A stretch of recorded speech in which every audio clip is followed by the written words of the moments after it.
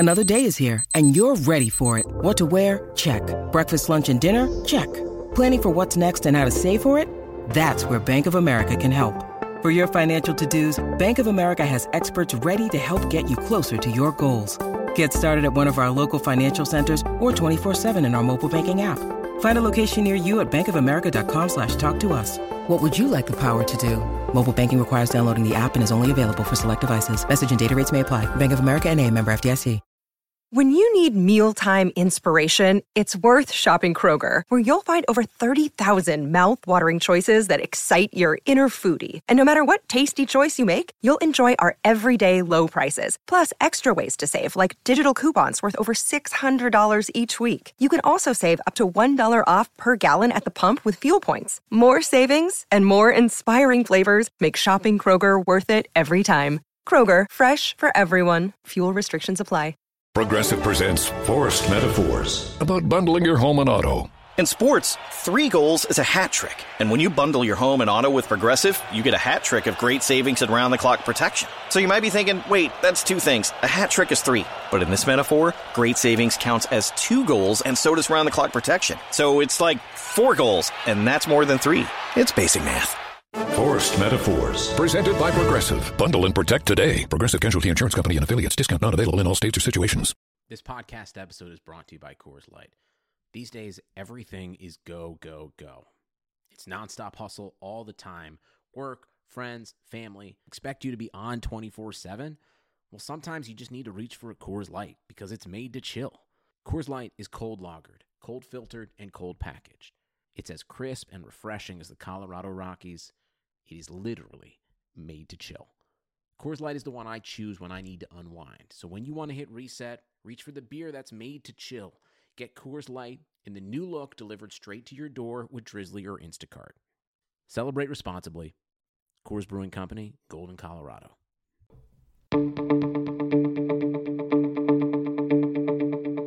This is the Cubs-related podcast presented by CubsInsider.com. My name is Corey. I am joined, as always, by Brendan, and we are coming to you in the new year, 2021. It is January 4th, and you likely hearing this on Tuesday, January 5th. And we've got a new year, which means we are on a collision course to spring training and a new baseball season.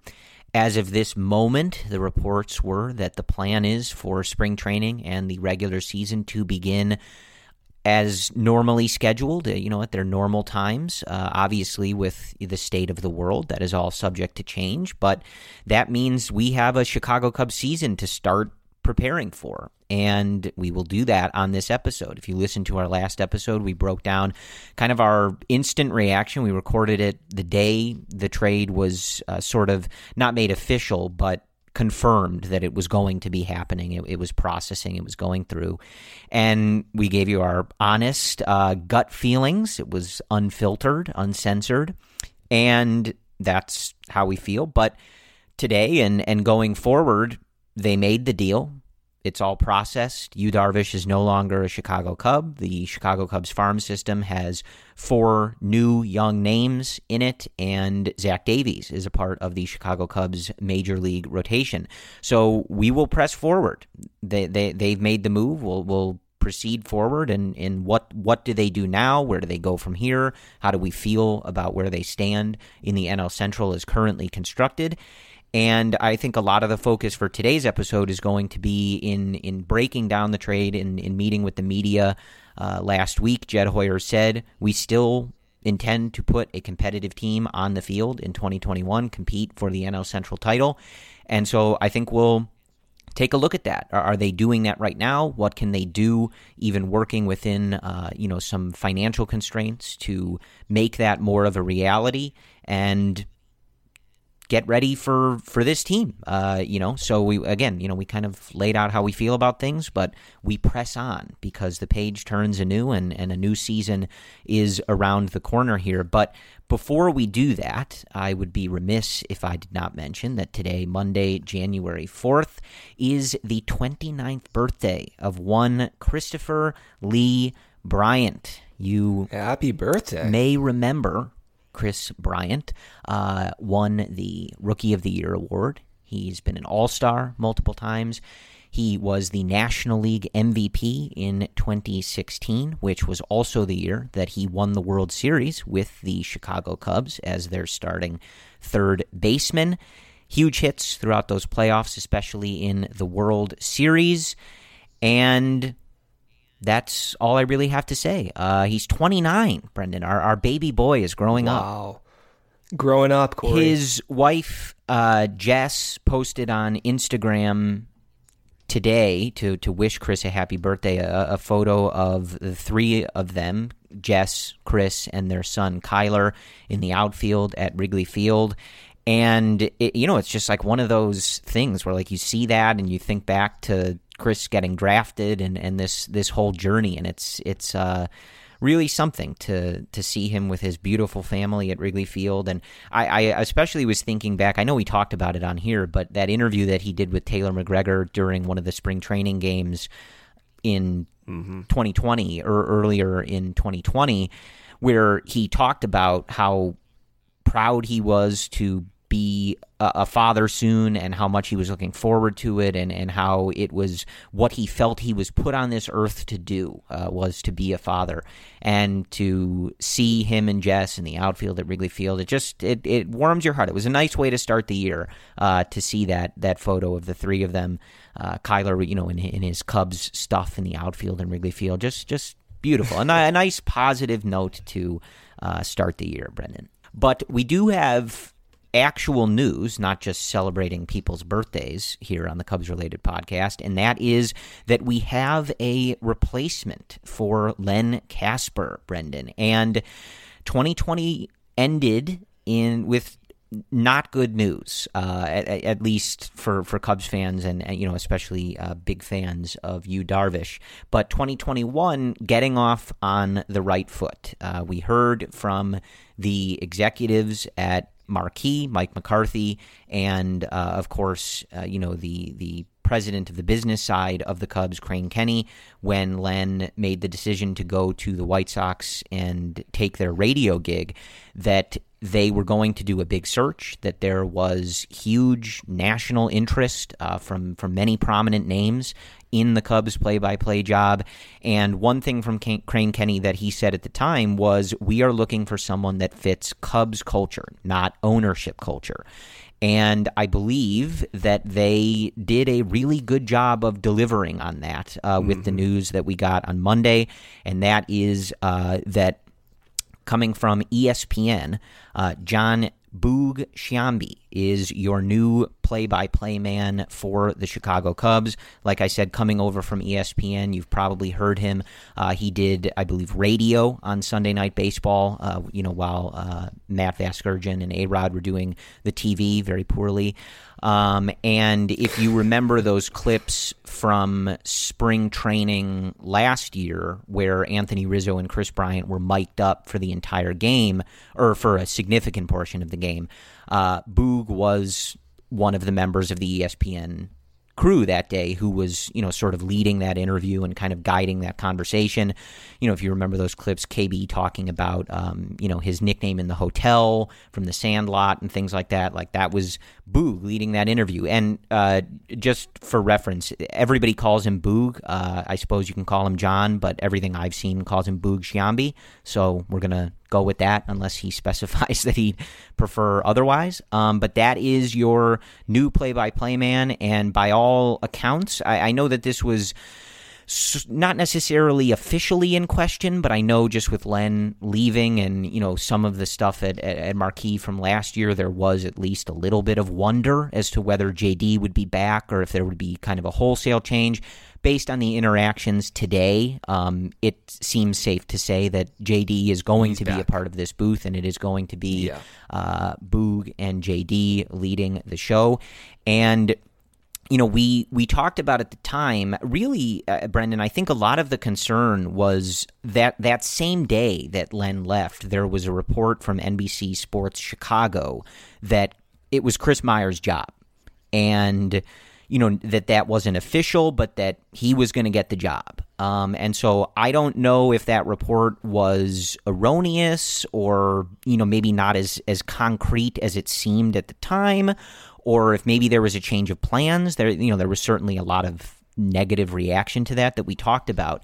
But like I have not heard hours and hours of Boog doing games, but what I have heard and hearing him over the years, and certainly just like perusing some of his social media stuff and the clips that are circling around today, I think they nailed this, Brendan.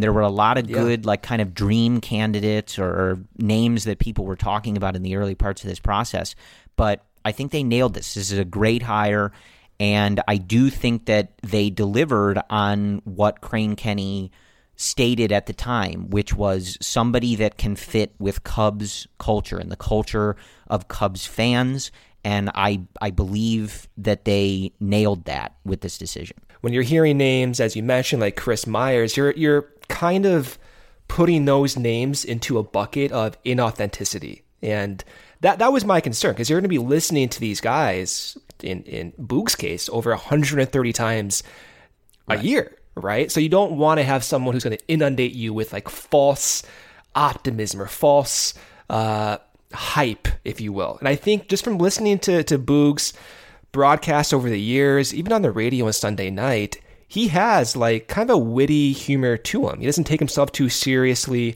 kind of like how Len did not take himself too seriously. And I think that's really displayed during that KB and Rizzo mic up. And in terms of like, complimenting one another, I think JD might be complimented better by Boog than Len. Not to say, Len was bad or anything with that.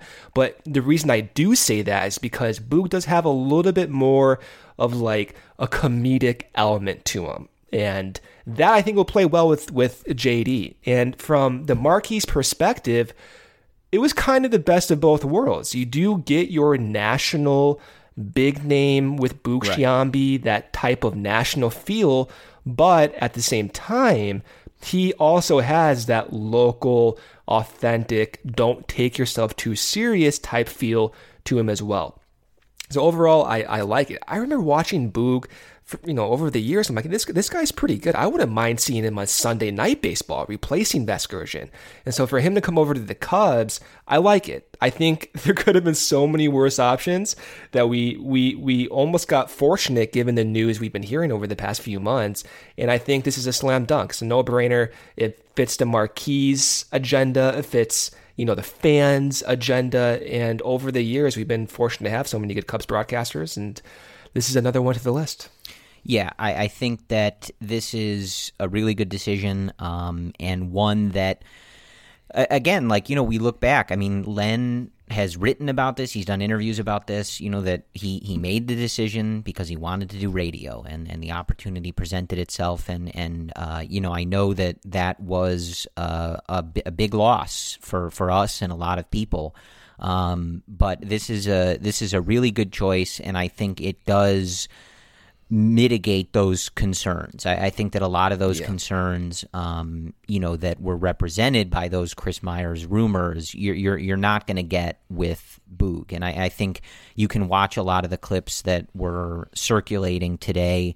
Like I said, from Rizzo being mic'd up in spring training, there's a really good video of David Ross when he was doing booth work for ESPN, along with Chipper Jones, telling some stories and having a good time with that stuff. And you can just really tell that I think Boog is going to be able to dial into Cubs fandom and be able to speak to that fan base, even though, like you said, I do think he does check the boxes for Marquis in terms of having that national experience and sort of being able to bring that national feel at times. But I think he, even in just a few clips, you can really see that he demonstrates that ability to connect with a more local and specific audience, which I think was something that was really important about this. And like you said, the Cubs and Marquis are going to allow him to continue to do some national stuff and some radio stuff and continue to do some of those projects. And he's going to do about 130 of the Cubs games. So, between the national broadcasts that they're already going to be a part of, Sunday Night Baseball, Wednesday Night Baseball, whatever it is, then some other stuff that he's doing. It's a pretty standard number. Yeah. And that's the key. And we talked about this at the time, like why people cared about this so much. This is someone who's coming into your home and coming into your life for a few hours a day over 130 times. That's not a small thing. And having that connection and being able to feel that vibe from the fan base is really important. And I think him and JD you can really easily envision them creating a good vibe in that broadcast booth and creating that vibe that makes you feel like you're listening in on a friendly conversation. It's just fun. Yeah. It's a fun vibe. About the game that you're watching. And, again, like, you don't want it to be it's not a comedy club or like, completely a friendly conversation. But I think when you think back to some of the key pairings that we've had throughout even just our lives, Brendan, Len and JD, Pat and Ron Santo, Pat and Ron Coomer, like there is a feel that you're privy to a conversation between friends and people that have a connection and can speak to one another and can have a fun conversation with one another and can, just have that rapport that you come to expect when you tune into the broadcast, rather than kind of a completely sterile environment where you kind of feel like the two people don't know each other at all and they don't know anything about the game that they're calling, which is, what I think the major fear was if you're sort of veering towards a more national feel. You think about a lot of those NFL football games or, like we said, just Sunday Night Baseball, and the common takeaway is, this feels like they have no idea about the team they're watching. They don't have a good rapport. They feel kind of like disconnected from each other. And the early read from everybody and certainly me is you can really envision JD and Boog having a really good time up there and delivering an entertaining, informative, and passionate broadcast for Cub fans going forward, which is what Marquee wanted to do. And short of seeing it and hearing it, I think that this is about as well as they could have done. Hey everyone, I want to tell you about Blue Wire Hustle, a brand new program where you can host your very own podcast here at Blue Wire. Hustle was created to give everyone the opportunity to take your podcast to the next level. Or if you want to host a podcast and just don't know where to start, Hustle is the perfect place for you. As part of the program, you'll receive personal cover art, Q&As with Blue Wire's top podcasters, access to our community Discord, and an e-learning course full of tips and tricks. And on top of that, we'll help you get your show pushed out to Apple, Spotify, Google, Stitcher, and all other listing platforms that you listen to us on. And the best part is you can get all of this for only $15 a month. The same rate as really any other hosting site would charge you just for, initially setting it up. So whether you're starting from scratch or have an existing show that you just want to grow, Hustle is an open door to leveling up your sports experience. Acceptance into the program is limited, so get your application in today.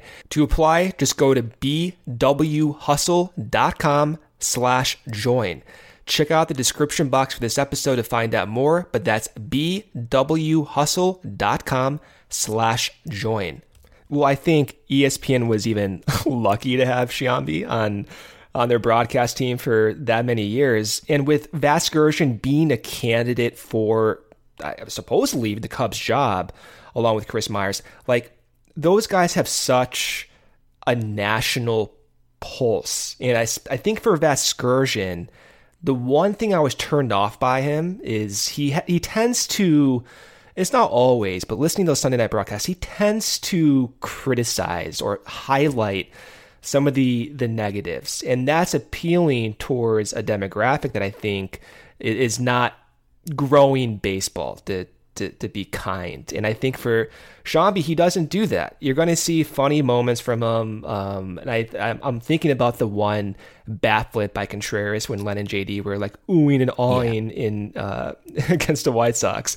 And I'm just imagining what Sciambi would say with JD in the booth. It would be hilarious, right?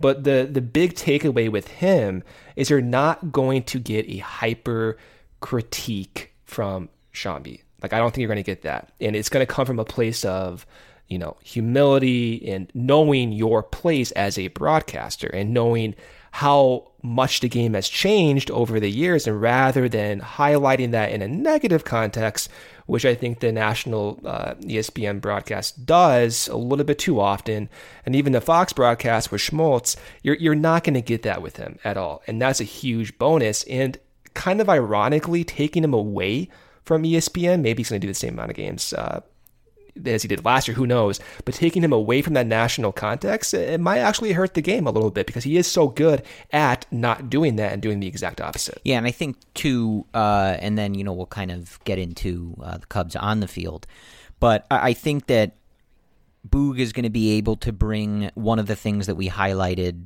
about Len that we kind of loved the most, which was being able to speak about the game in an informed way with where the game is, but not doing so in an insulting or like overbearing kind of way, right? If you just peruse Boog's social media, you can kind of tell like he's analytically inclined. He reads fan graphs. He, is understanding of these metrics and things like that. But I think he can integrate those into conversations and into discussions without the broadcast feeling like it's a sabermetrics seminar, right? And that was something that we really highlighted, that we in particular loved about Len. But I think that's important for the broadcasts. There's obviously a segment that doesn't like the numbers and doesn't like, kind of the quote-unquote nerdier side of the game, right? But it informs the game. It's how front offices work. It's where the game is going. And I think it's important, especially for the local broadcasters, to be able to communicate that stuff and to be able to explain that stuff and to be able to just see the game from that perspective, whether they love it, hate it, agree with it, disagree with it, because that's where the game is. And I think that John Sciambi is someone who can do a good job of that. I think especially paired with JD, they're going to be able to bring you informative, insightful conversation, but you're not going to feel like you're in a college statistics lecture, right? Like they're going to be able to bring you that information and keep you informed, keep you up to date, but not beat you over the head with it, or feel like really dry about it. And I don't think that needs to be the case even for like ESPN's broadcast. We talked about this a few months ago, but the fact they had a StatCast alternative broadcast for some of their games, you don't need that. Baseball statistics is not college calculus. You can explain these numbers to a junior high player, man. Like the fact that it gets so tied up into an advanced context is so unnecessary, in my opinion. It's intuitive to want to know how fast does a player hit the baseball and if that speed correlates to production. Like it's not counterintuitive, and I think Boog will highlight that. You're going to be getting some more numbers in your broadcasts, maybe not more than Len, but you're going to get these numbers in a way that seems natural, that doesn't seem like they're being talked about as like an advanced sabermetrics type way, which I hate. I think that's to everyone's disadvantage on a national broadcast. The moral of the story is I think this is a great hire. I think everybody has had their opinions about Marquee since it started and the direction of things and the broadcast and things like that. And I think it's all fair, but when they get something right, we're going to say they got it right. And I think they nailed this. Obviously we have to see. We haven't heard him and JD do a broadcast, but I think it's fair to say that the expectations are very high. Yeah. And in an off season that has been filled with mostly farewells and not great news on the Cubs' perspective, we're welcoming John Sciambi, and we're very excited about it. This is a great hire. This is a good job by Crane Kenny, Mike McCarthy, and the team at Marquee. Yeah. They got this right, and I think the Cubs are lucky to have pulled Boog away from ESPN and the more national spotlight. This is a great hire. So moving on to where the Cubs are. So I don't want to break down everything that Jed Hoyer said in the press conference or the meeting with the media. I don't know if it's all via Zoom, so I don't know if it's really called a press conference anymore because it's all virtual. But I guess it's still a conference, just a virtual one. But whatever you want to call it, I don't want to break down the whole thing. Like I said, like We reacted to it. It's obviously more nuanced than our immediate unfiltered reaction, like an hour after it happened. But we've been through it. And, as with anything else, like we can sit here and rant about this and rant about that, but they made the move. This is how they're proceeding, and we move forward. And we'll speak about it pragmatically and analytically. But where I want to start, Brendan, is one thing that Jed said did kind of stick out to me. And this is clear, and we knew this going into this offseason, and we had heard this from Theo even while he was still at the helm. So this isn't new. Like, we know that their eye is toward the future. I think how much in the future was a bit of a surprise when you saw, kind of the youth in the return on the Darvish deal. But we knew that the eye was toward the future. Everybody involved in the organization basically has said as much for a while now. But one thing I'll just ask you bluntly, Jed Hoyer at the, and we've also heard, in addition to the eye being on the future, we've heard from everybody that they intend to compete in 2021. Now, obviously what that means can take on a lot of different variations, but Jed reiterated that post the Yu Darvish trade in saying, I believe we'll compete in the division in 2021. Now, we have said relentlessly that this division sucks, and I keep repeating it because I almost don't think you can emphasize just how much it sucks. I feel like there's like some real, if you watch football, some real NFC East vibes to the NL Central, at least as it stands. Unless somebody decides they're going to start spending money like crazy. That's really the vibe that you get. So I'll just ask you, like, point blank, like, post Darvish trade as constructed right now, right? Are they winning the division? Do you think that they are delivering on that idea of competing in the division in 2021 as currently constructed, given the way the rest of the division is constructed?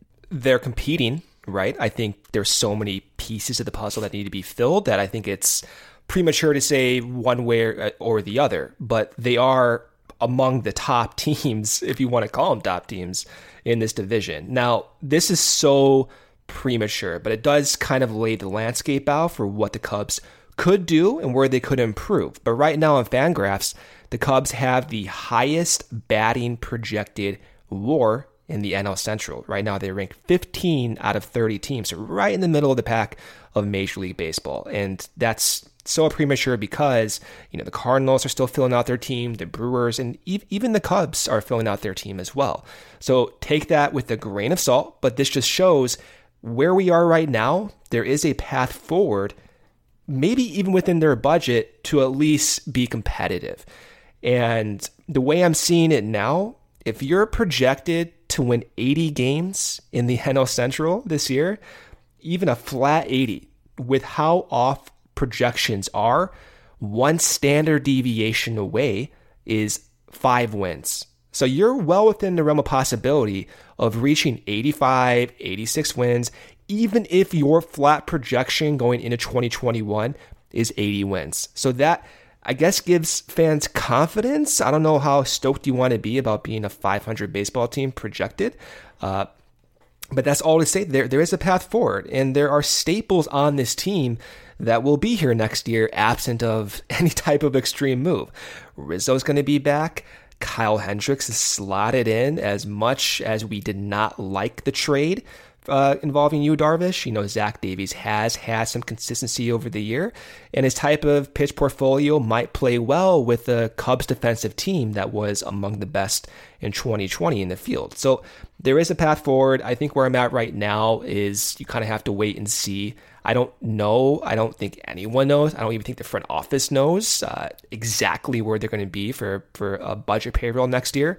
But right now they do stand at $140 million guaranteed. You throw in some of those extra incentives with the CBA, it's around $150 million. So where they are by opening day, who knows where their threshold is? But if they have an extra $10 million to spend, $15 million to spend. I do think it's possible to go in 2021, at least be competing for the division. In terms of the rest of the National League, it's not going to happen like this year unless something crazy happens during the season. They're not going to be, top dogs in the NL. But crazy stuff does happen. We saw the Marlins make the playoffs in this 60-game season. We've seen teams go into the playoffs like the Giants recently, under 90 wins, win a World Series. So crazy stuff does happen. We've broken down like whether or not, obviously I don't think any of our immediate goal is to simply compete in a bad division in 2021. But again, that's the direction that they're at, and that's what we're facing. And I think there is a way, as you stated, to compete in this division in 2021 and not really. Jed talked in the press conference a little bit about, how it didn't really make a lot of sense to add a contract similar to when they signed Darvish, a multi-year deal for a lot of money that is projecting somebody to be involved in a very lengthy portion of your future, right? So with the money that we've heard and with Jed sort of literally saying that, like, they're not going to sign guys to 5-6 year huge deals, right? Can they sign guys to 1 year deals, 2 year deals, things like that? We'll see. Right. And we kind of have to see how that all plays out. Do they have to move more money in to be able to do that? Again, we don't really know. They've given us a little bit of insight, a little bit of clues to, they're not going to go over the luxury tax. It's not happening in 2021. Jed said that like flatly. It just doesn't make sense to pump a bunch of money. This is what he said, not me explaining this. So that's not going to happen. We know these things. What they can do on a smaller level, we're not really sure of. That remains to be seen. But I think there's, given where they're at and what they are doing and the reality of it, I think there's worse things than competing in a bad division. It's not the path that I would like them to be taking. We know that, but you compete in a bad division. You give maybe some of these younger guys the opportunity, guys like Adbert Alzolay.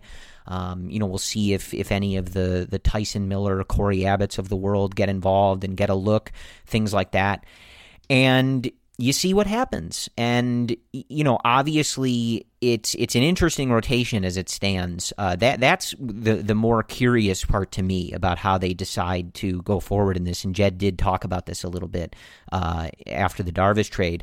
The thing that's interesting to me is, and we talked about this on the last episode, you've got 3 guys in your rotation, unless plans change, that don't throw very hard and have a similar way of trying to get hitters out and being productive, obviously to varying degrees of success. So you're going to have to find ways to diversify the looks at some point, right? Because Kyle Hendricks is one of the best pitchers in the league, right? We've seen that. He's performed on that level for years now. I got no questions about Kyle Hendricks, right? But when 2 other members of the rotation are also slower throwers that rely on weaker contact and the defense behind them to convert it to outs and things like that, those are very similar looks. And I would expect they'll be broken up in the rotation, whether it's by Alzolay, other guys, etc.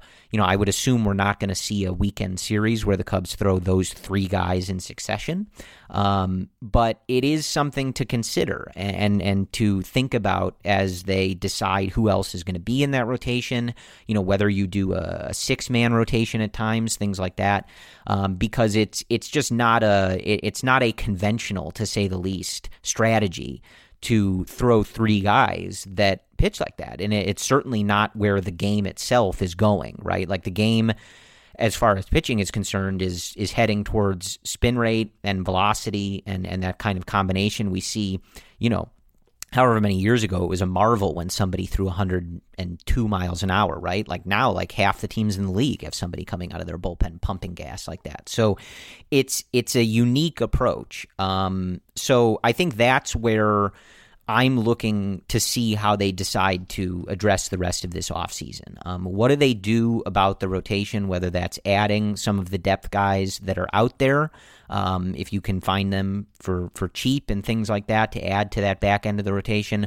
Do they stay in-house and again, give someone like Corey Abbott or one of these other guys an opportunity to take that spot?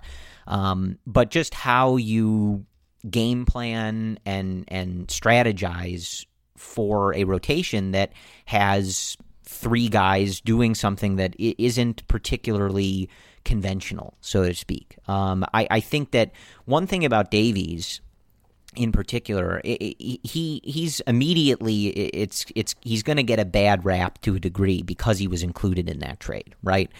But he's been a solid starter and I think can be a solid contributor to this team. And I would have to think, Brendan, like the Cubs have clearly had success with Kyle Hendricks. Now, not everybody can be Kyle Hendricks, but the Cubs clearly know what they're doing in terms of developing a pitcher like that, game planning for a pitcher like that, and helping Hendricks to maximize what he does in terms of tunneling, changing speeds, repeating mechanics, things like that.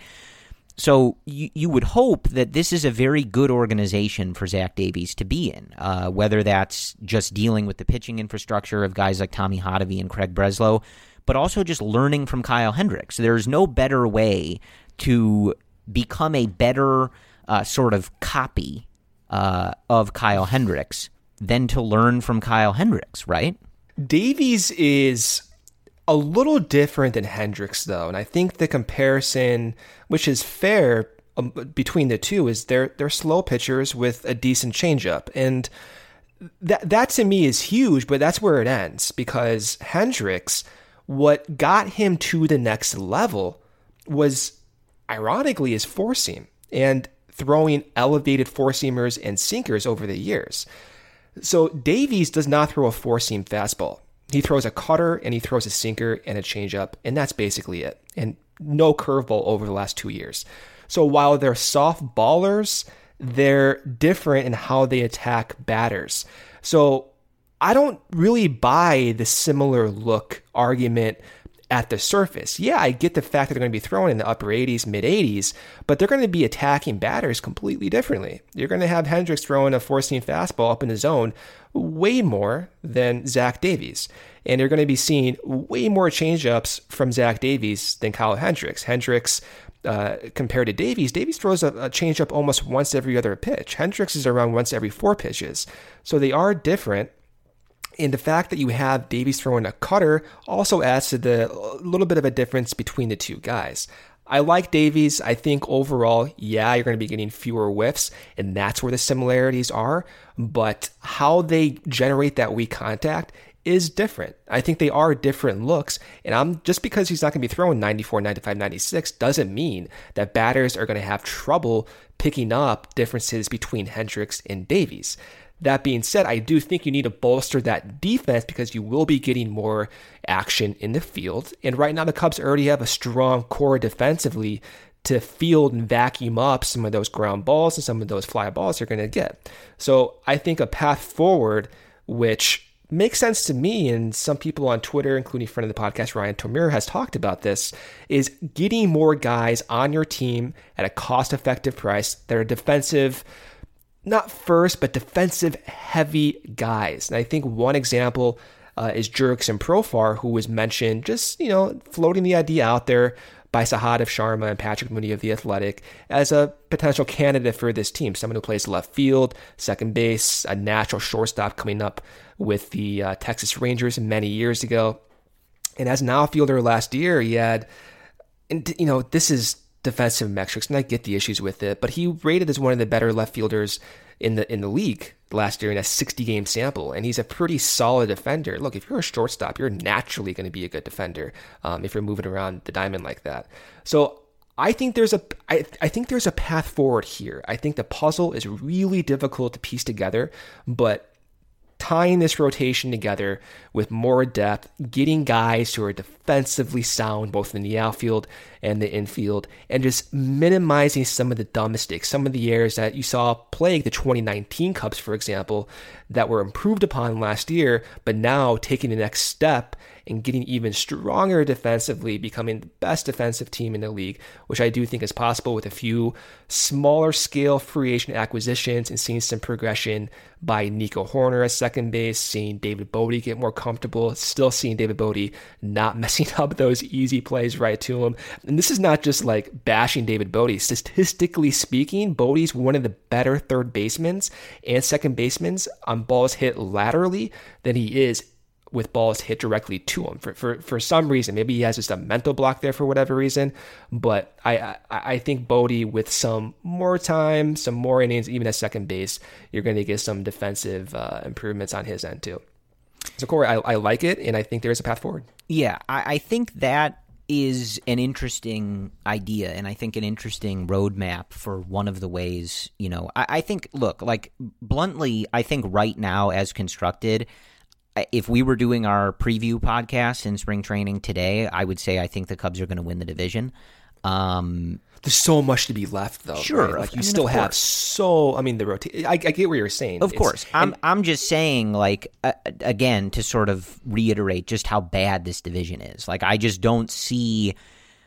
Would I would I bet a lot of money on it? Like, no, probably not. But like, I just genuinely don't see any reason not to think that they can't win the division. I just don't think anybody in this division is unquestionably better than them. And really, a lot of the teams in the division have also gotten worse, one way or the other. But I think one way to, if the goal is to, you're not going to be in that upper free agent pool, you are not looking to sell out, right, obviously, for the 2021 team. That is clear. You've got your eye on the future. You've got your eye, whenever this is, you've got your eye on getting back over that luxury tax, spending in the upper threshold again sometime in the future, but not 2021. I think one way to sort of bridge the gap is what you're saying, and that is a looking at the cheaper end of the free agent pool, guys, with maybe bounce back potential or, sort of in that reclamation project variety, or just guys who are happy to have an opportunity somewhere, right? And doing so with an eye on defense, which is not specifically a normal approach, I guess, but really selling out for defense. And I think that is something you can do if you're only operating in that kind of bargain bin of free agency. I think that you can find guys who offer more on a glove perspective and a defensive perspective and the value there in run prevention rather than their value at the plate in run creation.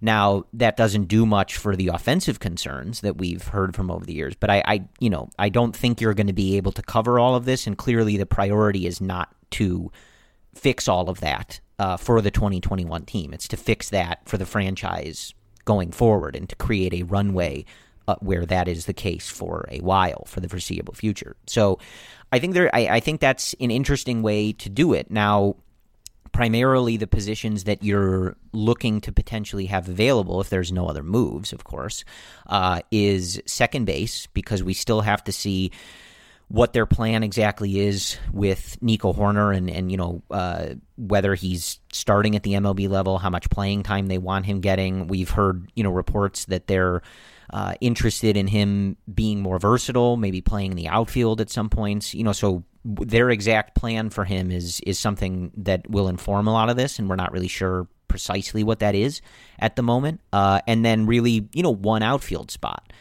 again, as of this moment.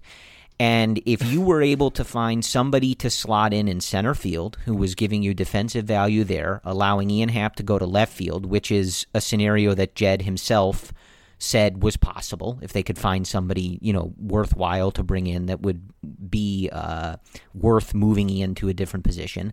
You have Hayward and right, obviously, like whoever this mystery person is in center field, it's a solid defensive outfield, right? And then, we know that the infielders that the Cubs have currently have already been a part of a historic level defense back in 2016. Chris Bryant, Javi Baez, and Anthony Rizzo.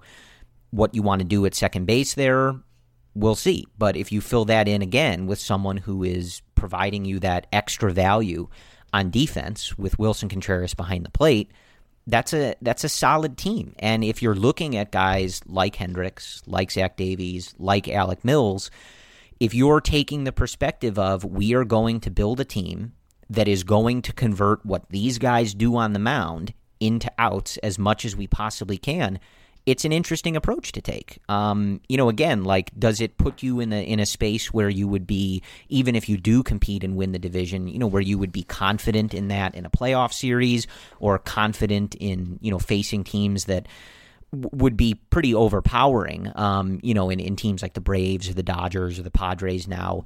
Probably not. But as we all know, like, if you can get into the playoffs, you get a ticket to the dance, you take it and you see what you can do, right? Anybody can screw around. So I think that's an interesting approach. Defensive metrics are what they are, and that stuff varies at least a little bit. But I think that if you're looking, it's all just to say it's very hard to completely reconfigure the offense if there's not a lot of money to do so, or if you have to move guys who contribute on offense in order to bring in other ones. That is a very small needle to thread, right? To be able to completely overhaul that without the resources at the moment, right? But I do think that you can improve the defense and sort of sell out a little bit for that portion of the game of baseball in this lower free agent tier, in this lower kind of cost tier. I don't know if that's exactly what they're going to do, but I do think that's a rather interesting strategy. And given the rotation that you're going to have, it doesn't strike me as the worst idea. I actually kind of like that idea, given the reality of the situation. One candidate that I really like, I think it makes a lot of sense given this current era, is Jackie Bradley Jr. So Jackie Bradley, we've heard already. And we've heard his name, so hopefully it kind of progresses a little bit. But the reason I like Jackie Bradley Jr. is because he may be the best defensive center fielder in the league, even at his age, which will be 31 next year. So according to Baseball Savant, he rated in the 99th percentile with outs above average in the outfield last year. What that means is he's basically better than everyone else in the league. And then if you look at some of the corresponding metrics like UZR and defensive runs above average, he's also in the top 10 of outfielders in the league consistently. And so Jackie Bradley Jr. is going to shore up, if he's on the team, that center field position, and you can always match him with Ian Happ during some days, depending on what you do with that left field position. But if you want to improve defensively, Jackie Bradley Jr. is right there. Even last year offensively with the Red Sox in 217 plate appearances, he put up a WRC plus, Corey, of 119. He had an overall WAR of 1.4 just in 55 games. And the year before that, this is probably more in line with what you can expect offensively, but he put up a weighted on-base average of 314, not the worst, a WRC plus of 90, so he's below league average, but he still, even in 550 plate appearances, was able to put up 1.5 WAR, which if you scale that, you're around basically a league average, slightly below league average player. But for the price tag, for the defense, for some of the situational appearances, that could play up for the Cubs. And if you complement that with someone like Jurickson Profar, even Corey, Matt Duffy. With Profar and Duffy, those two guys are going to give you a lot of contact, some plate discipline, a lot of positional flexibility. You can see just having Jackie Bradley Jr., Jurickson Profar, Matt Duffy, if he makes a team, and Phillip Ervin, you're going to have some versatility. You're going to play better defense from a projectable standpoint, and you're also going to be making more contact than you did last year because you had Kyle Schwarber in left field. You had Ian Happ playing center field, so you had a little bit less defensive production as a result from both of those positions. So I think there's a path forward, and it's hard to communicate this without sounding too optimistic because this team should be better. We should be looking at players above Jackie Bradley Jr. and Matt Duffy and Jurickson Profar. But given that we're operating under this constraint, under this reality, this makes sense to me. I think it's doable, and I think from my point of view, like, I love watching defense. Like, I love watching Javi just field ground balls and Nico field ground balls. You get Jurickson Profar on this team, who's a quality infielder and even, arguably maybe even a better outfielder, that's going to pique my interest for sure. Load up on those guys, throw the Tom Amansky video in the clubhouse, and see what happens. Let's right? do it. Yeah. This is the glove show now for the Chicago Cubs, but I think really what it's all to say now, as far as being competitive in 2021, like, this is obviously made a lot easier again by how bad the division is. It's a completely different discussion if they're playing in a different division, right? But that's where they are, and if they're deciding to take advantage of that, whether it's they're forced to because of the financial situation or not, that's a better spot to be in, right? But I do think that, again, whether it's the path we'd like to be taking or not, I think that what's important is this is Jed's team now, right? And whether he has been mandated to do this at a specific time or in a specific way, right?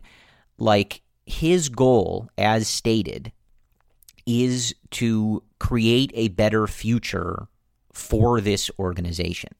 And that is not really including 2021, right?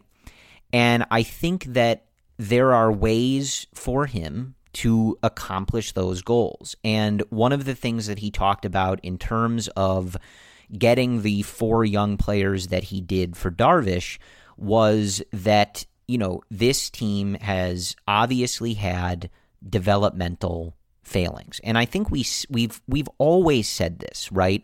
That no matter how much we gripe about the payroll or, ownership and what's going on right now, that there is not one individual person that you can just lay all of the blame on. And, if you're a longtime listener to this podcast, you know that Brendan and I have long criticized Theo and his front office for sticking with players too long. I can't even guess how many hours I've spent complaining about Albert Almora on this podcast, right? So I'm just bringing that up to say that, while the last episode was obviously very heavy on the ownership criticism for what is going on right now, that in no way, shape, or form should be taken as like that is the only thing at fault and the only thing that Jed is trying to fix at the moment, right? And so what he talked about in getting those 4 players was we need that pipeline to not only be able to deliver us more consistently players on the major league level that we can replace guys whose contracts come up or guys who get traded and replace them with cost-effective and talented options, but also to have more capital within the system to make trades, to be the teams going out and making the trades like the Padres just did for Yu Darvish, right? And that the Cubs have done in the past. We've seen them do that a lot and often, to big names and to big payoffs at times. So it's what I'm getting at is I think that there is a way for the Cubs to maintain competitiveness relatively in 2021 and also be doing what Jed is focused on, which is building up that system and putting him and his front office and this organization in a better place to succeed going forward. Now, will that involve moving more talent? Probably, right? Who that should be is obviously the key situation there. But I think that there are ways for Jed to accomplish what his goal is. And again, is this where is this how I would be going about it? Is this how I hoped they would be going about sort of getting a different look and changing things up from, rather than just running it back with that core? Not exactly. Right. And I think we highlighted that in the fact that you're really trading Darvish from a position of weakness, even though it made sense to a degree. given you's contract and the value, if this is the route you were going to take. But doing it at a time where people know you're trying to move money, doing it at a time where you're getting back young players who you aren't really able to scout very well because of their lack of professional experience, and also the cuts you've made to the scouting department, just not optimal, right?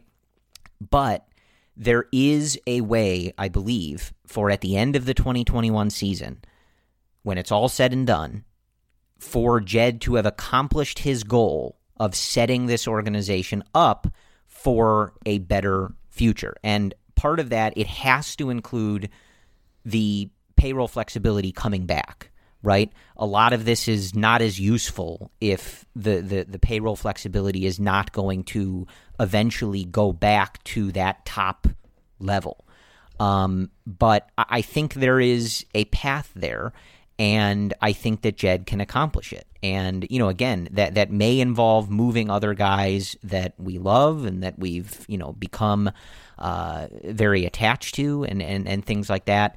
But that's where they are. That's the reality of what they're doing. And I think the key, if they're going to do that, is getting perhaps a more secure and less risky, I guess, feeling return for those players. There's a lot of rumors out there right now. I still think Wilson tends to be the most talked about name.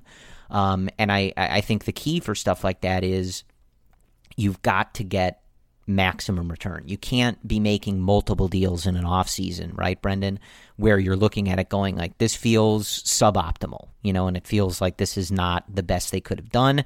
If you're going to do more of these, you have to be nailing the return, and I think on a different level than guys who were 18 and 19. Mm-hmm. But it's all just to say that I do think that if Jed's goal is to maintain relative competitiveness without significant additions for the 2021 season and have the organization feel like it's in a better, depth position on all levels by the time 2021 is over, I do think that he can do that.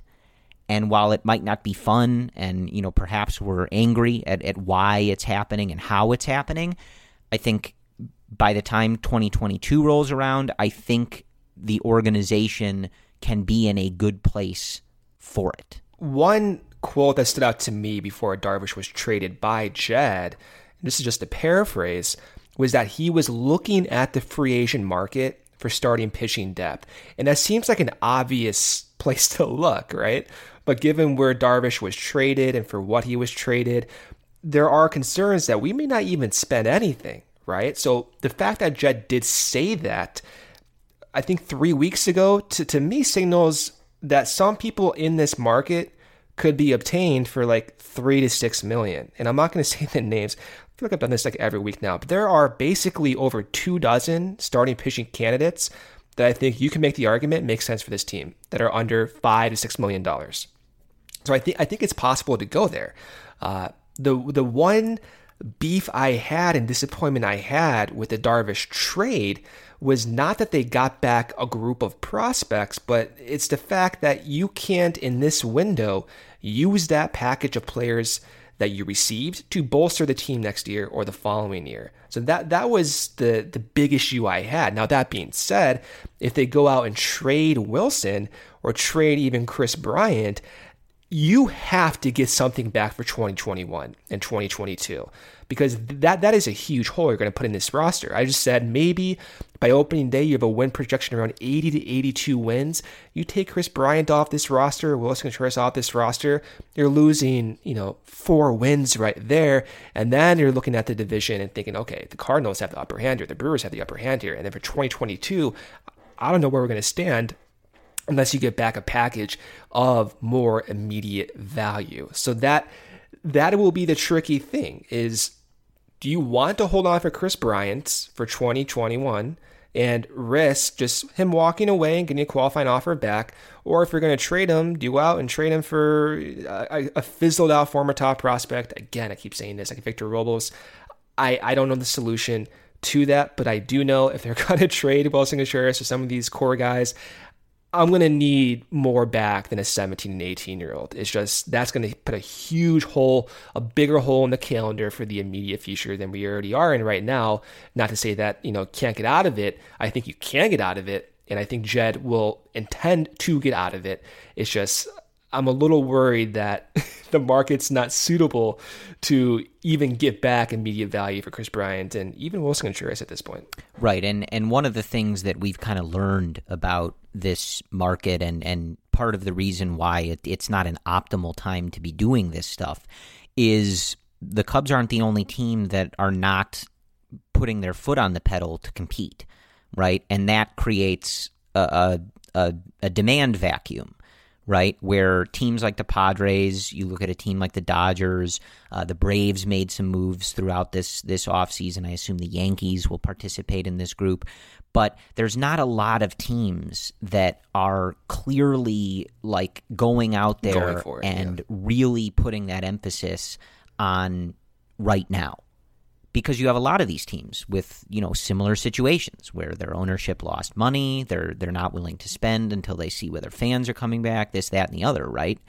So it's not the best time for it, but I agree, and I think again, like it's not necessarily my preferred course of action, but if Jed's goal in this offseason and with the moves that he makes ultimately is to have improved the farm system and the pipeline at every level, or, at least in terms of that competitiveness window, right? Meaning you got a bunch of young guys who have a lot of raw tools, that have a lot of raw talent that you're going to try to develop and move through the system.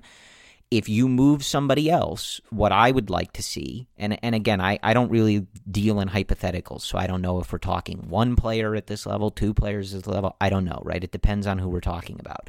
But get back guys who fit more in, and I think this is what you're talking about with that space in the calendar, Brendan, who fit more in that group of Miguel Amaya, Braylon Marquez, not necessarily in terms of their ranking as prospects, but where you're envisioning them helping you at the major league level. And then I think by the end of the offseason, or if some of these moves happen at the trade deadline, whatever, Jed would be able to say, I have completed my goal, if this is in fact his goal specifically, right? I've gotten upper level talent in the minors, I've gotten lower level talent, and I've gotten some mid-level talent. I think he can accomplish that, It may not be easy, it may not be optimal, but I think if that is his intention, which it certainly sounds like to some degree it is, right? I think he can do that. And I think, again, like, it's not where we want to be, but if this is the reality, I think there is a way for Jed to come out of this and have made use of this time, right? And, part of the reason that I wanted to highlight that and really look at this from more of a how do we go forward from the Darvish trade perspective is that we were angry.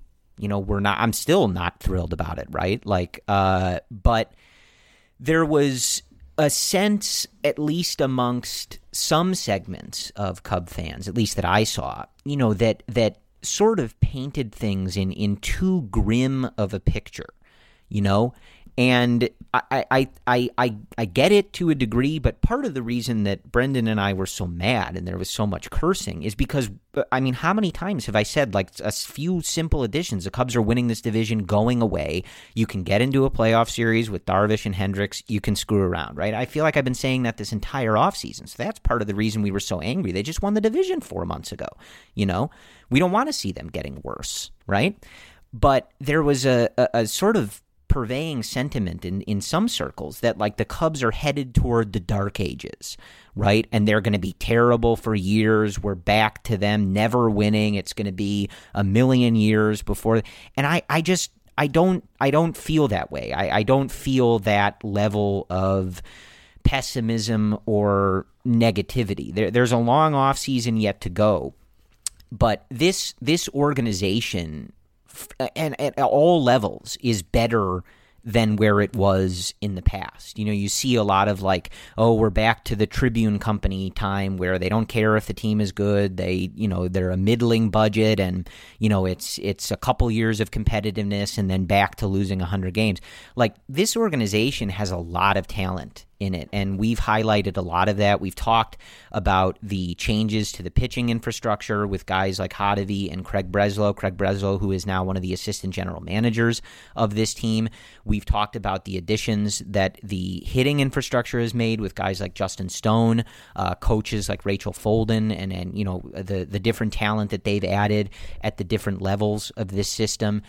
And, just from a player perspective, right? Like, I think that there is a balance between not necessarily being thrilled with how this is playing out, why it's playing out, and exactly how we're going into 2021. I think there's a middle ground between that and thinking that the team is headed for like being the Pittsburgh Pirates, right? Like, I don't see it that way, and I think that there is a way for Jed to come out of this in a decent spot, in a good spot. Yeah. And again, all of this hinges on the finances ticking back up and being back in that, top 5 payroll threshold, whatever it is.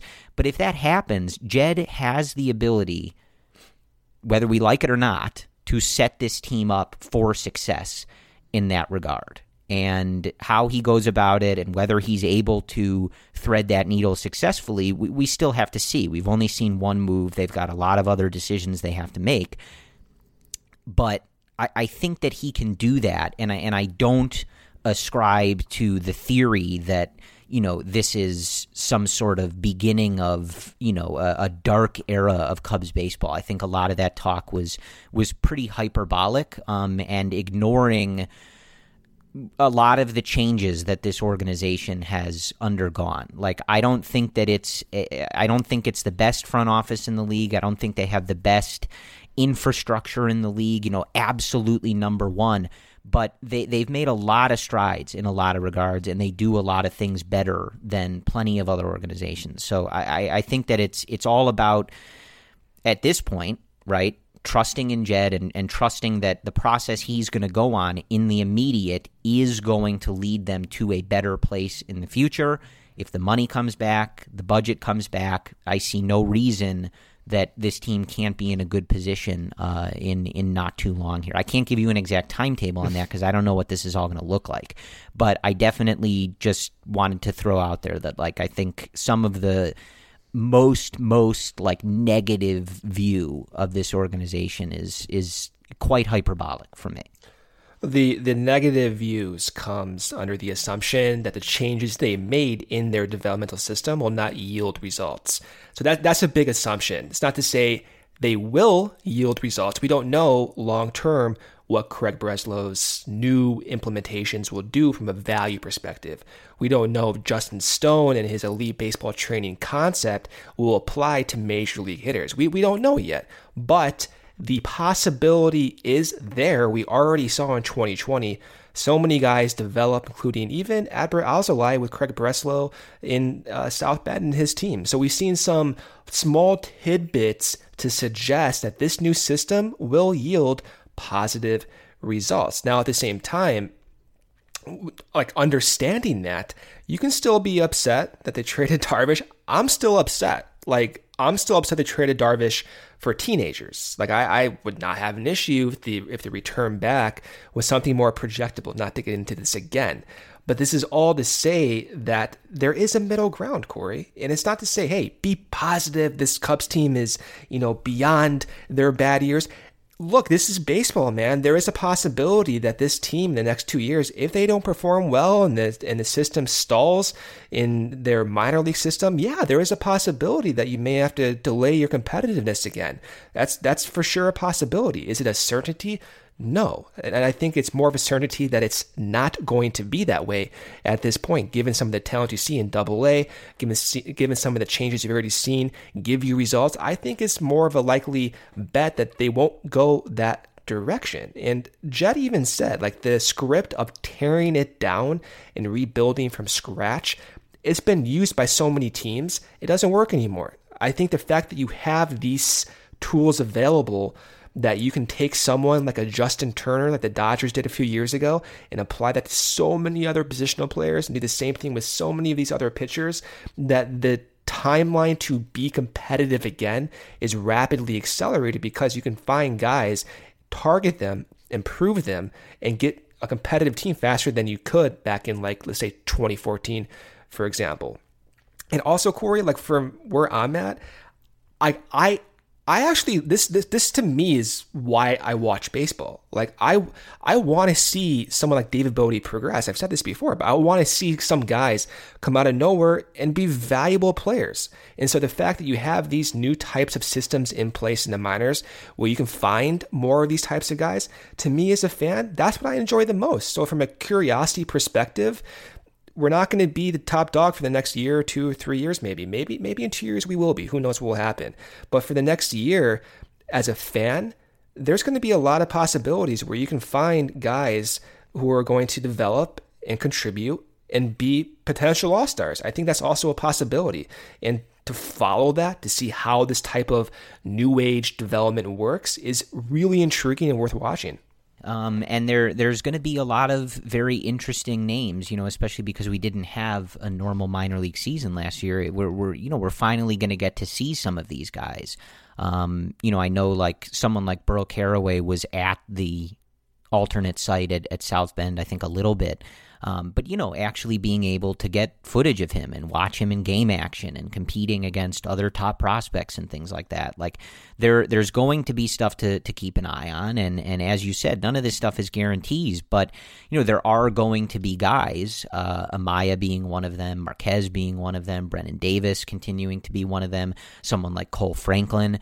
Like, there are going to be guys who you can watch, and if they continue to take the strides that they have throughout their development, that's informing a lot of this and a lot of these future plans and these future timelines. And if these guys succeed and they continue to have success, then we're moving on the right path. And maybe we get a look at some of the guys that they just got for Darvish, and you sort of see it all come together a little bit more. But yeah, like, none of this is guaranteed. It's all a very volatile process. And, look, we're at the end of a particular window that is, for better or worse, going to be looked back on as, several guys who didn't really pan out the way that you thought they did or thought they would, right? That contributed a lot, but didn't necessarily take that last step or that next step into being elite or anything like that.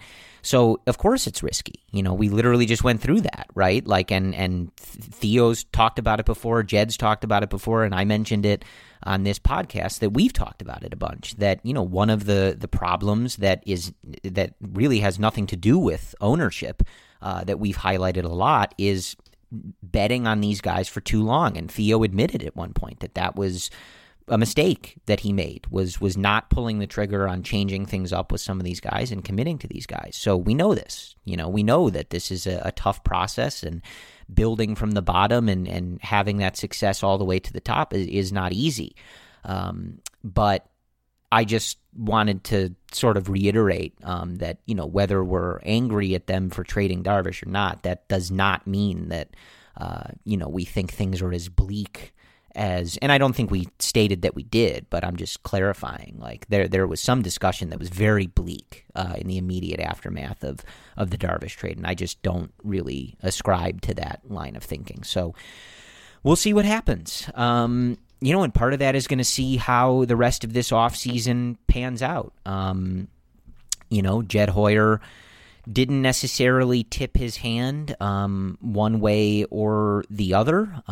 He did note that they still want to make some additions and some adjustments to various things, but, didn't really give us much of a tip as to, whether the money saved from Darvish could be repurposed, whether it was going to be, very, very thin and they've got a little bit of room to add. We don't really know, other than they are not going to be in that upper tier and they're not going to sign guys that have, really hefty, significant long-term contracts.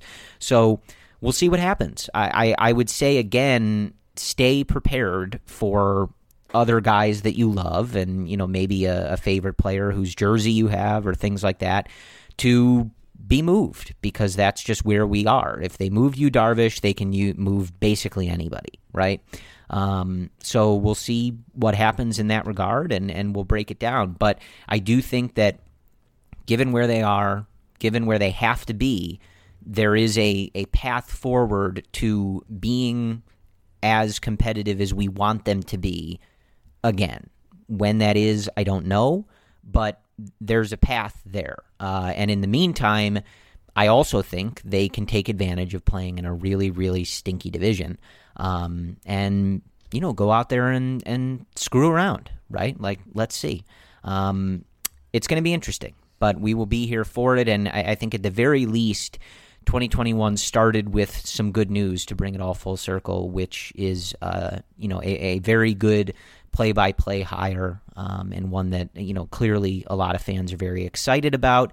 And while that's not, that doesn't have much to do with the product on the field and the team on the field and their performance, it's a huge part of the experience, and this is a welcome addition that the Cubs made in John Boog Sciambi. So that's good news. We will keep at it with what they do in terms of personnel decisions on the field. If there is breaking news, we will jump on here and discuss it. But otherwise, we will probably talk to you guys at the beginning of next week. I think going forward here, maybe we'll look to have a couple guests on, take a look at the minor league system, and, just get some outside voices from Brendan and I to get their perspective on what's been going on with the Chicago Cubs, because there's a lot of ways to look at this. There's a lot of ways to look at how they proceed forward, and we will, have plenty of time to break it all down. So, as always, we thank you guys for listening to the Cubs-related podcast. If you have a moment to drop us a 5-star review in the Apple Podcast Store or wherever you listen to podcasts, that is most appreciated. Helps us get a little more visibility. And we appreciate your guys' interactions on social media and everything else as we begin a new year, 2021, with the Cubs-related podcast. And as always, we will be here to break everything down. Thank you guys for listening. And no matter what, we always end by saying, Go Cubs.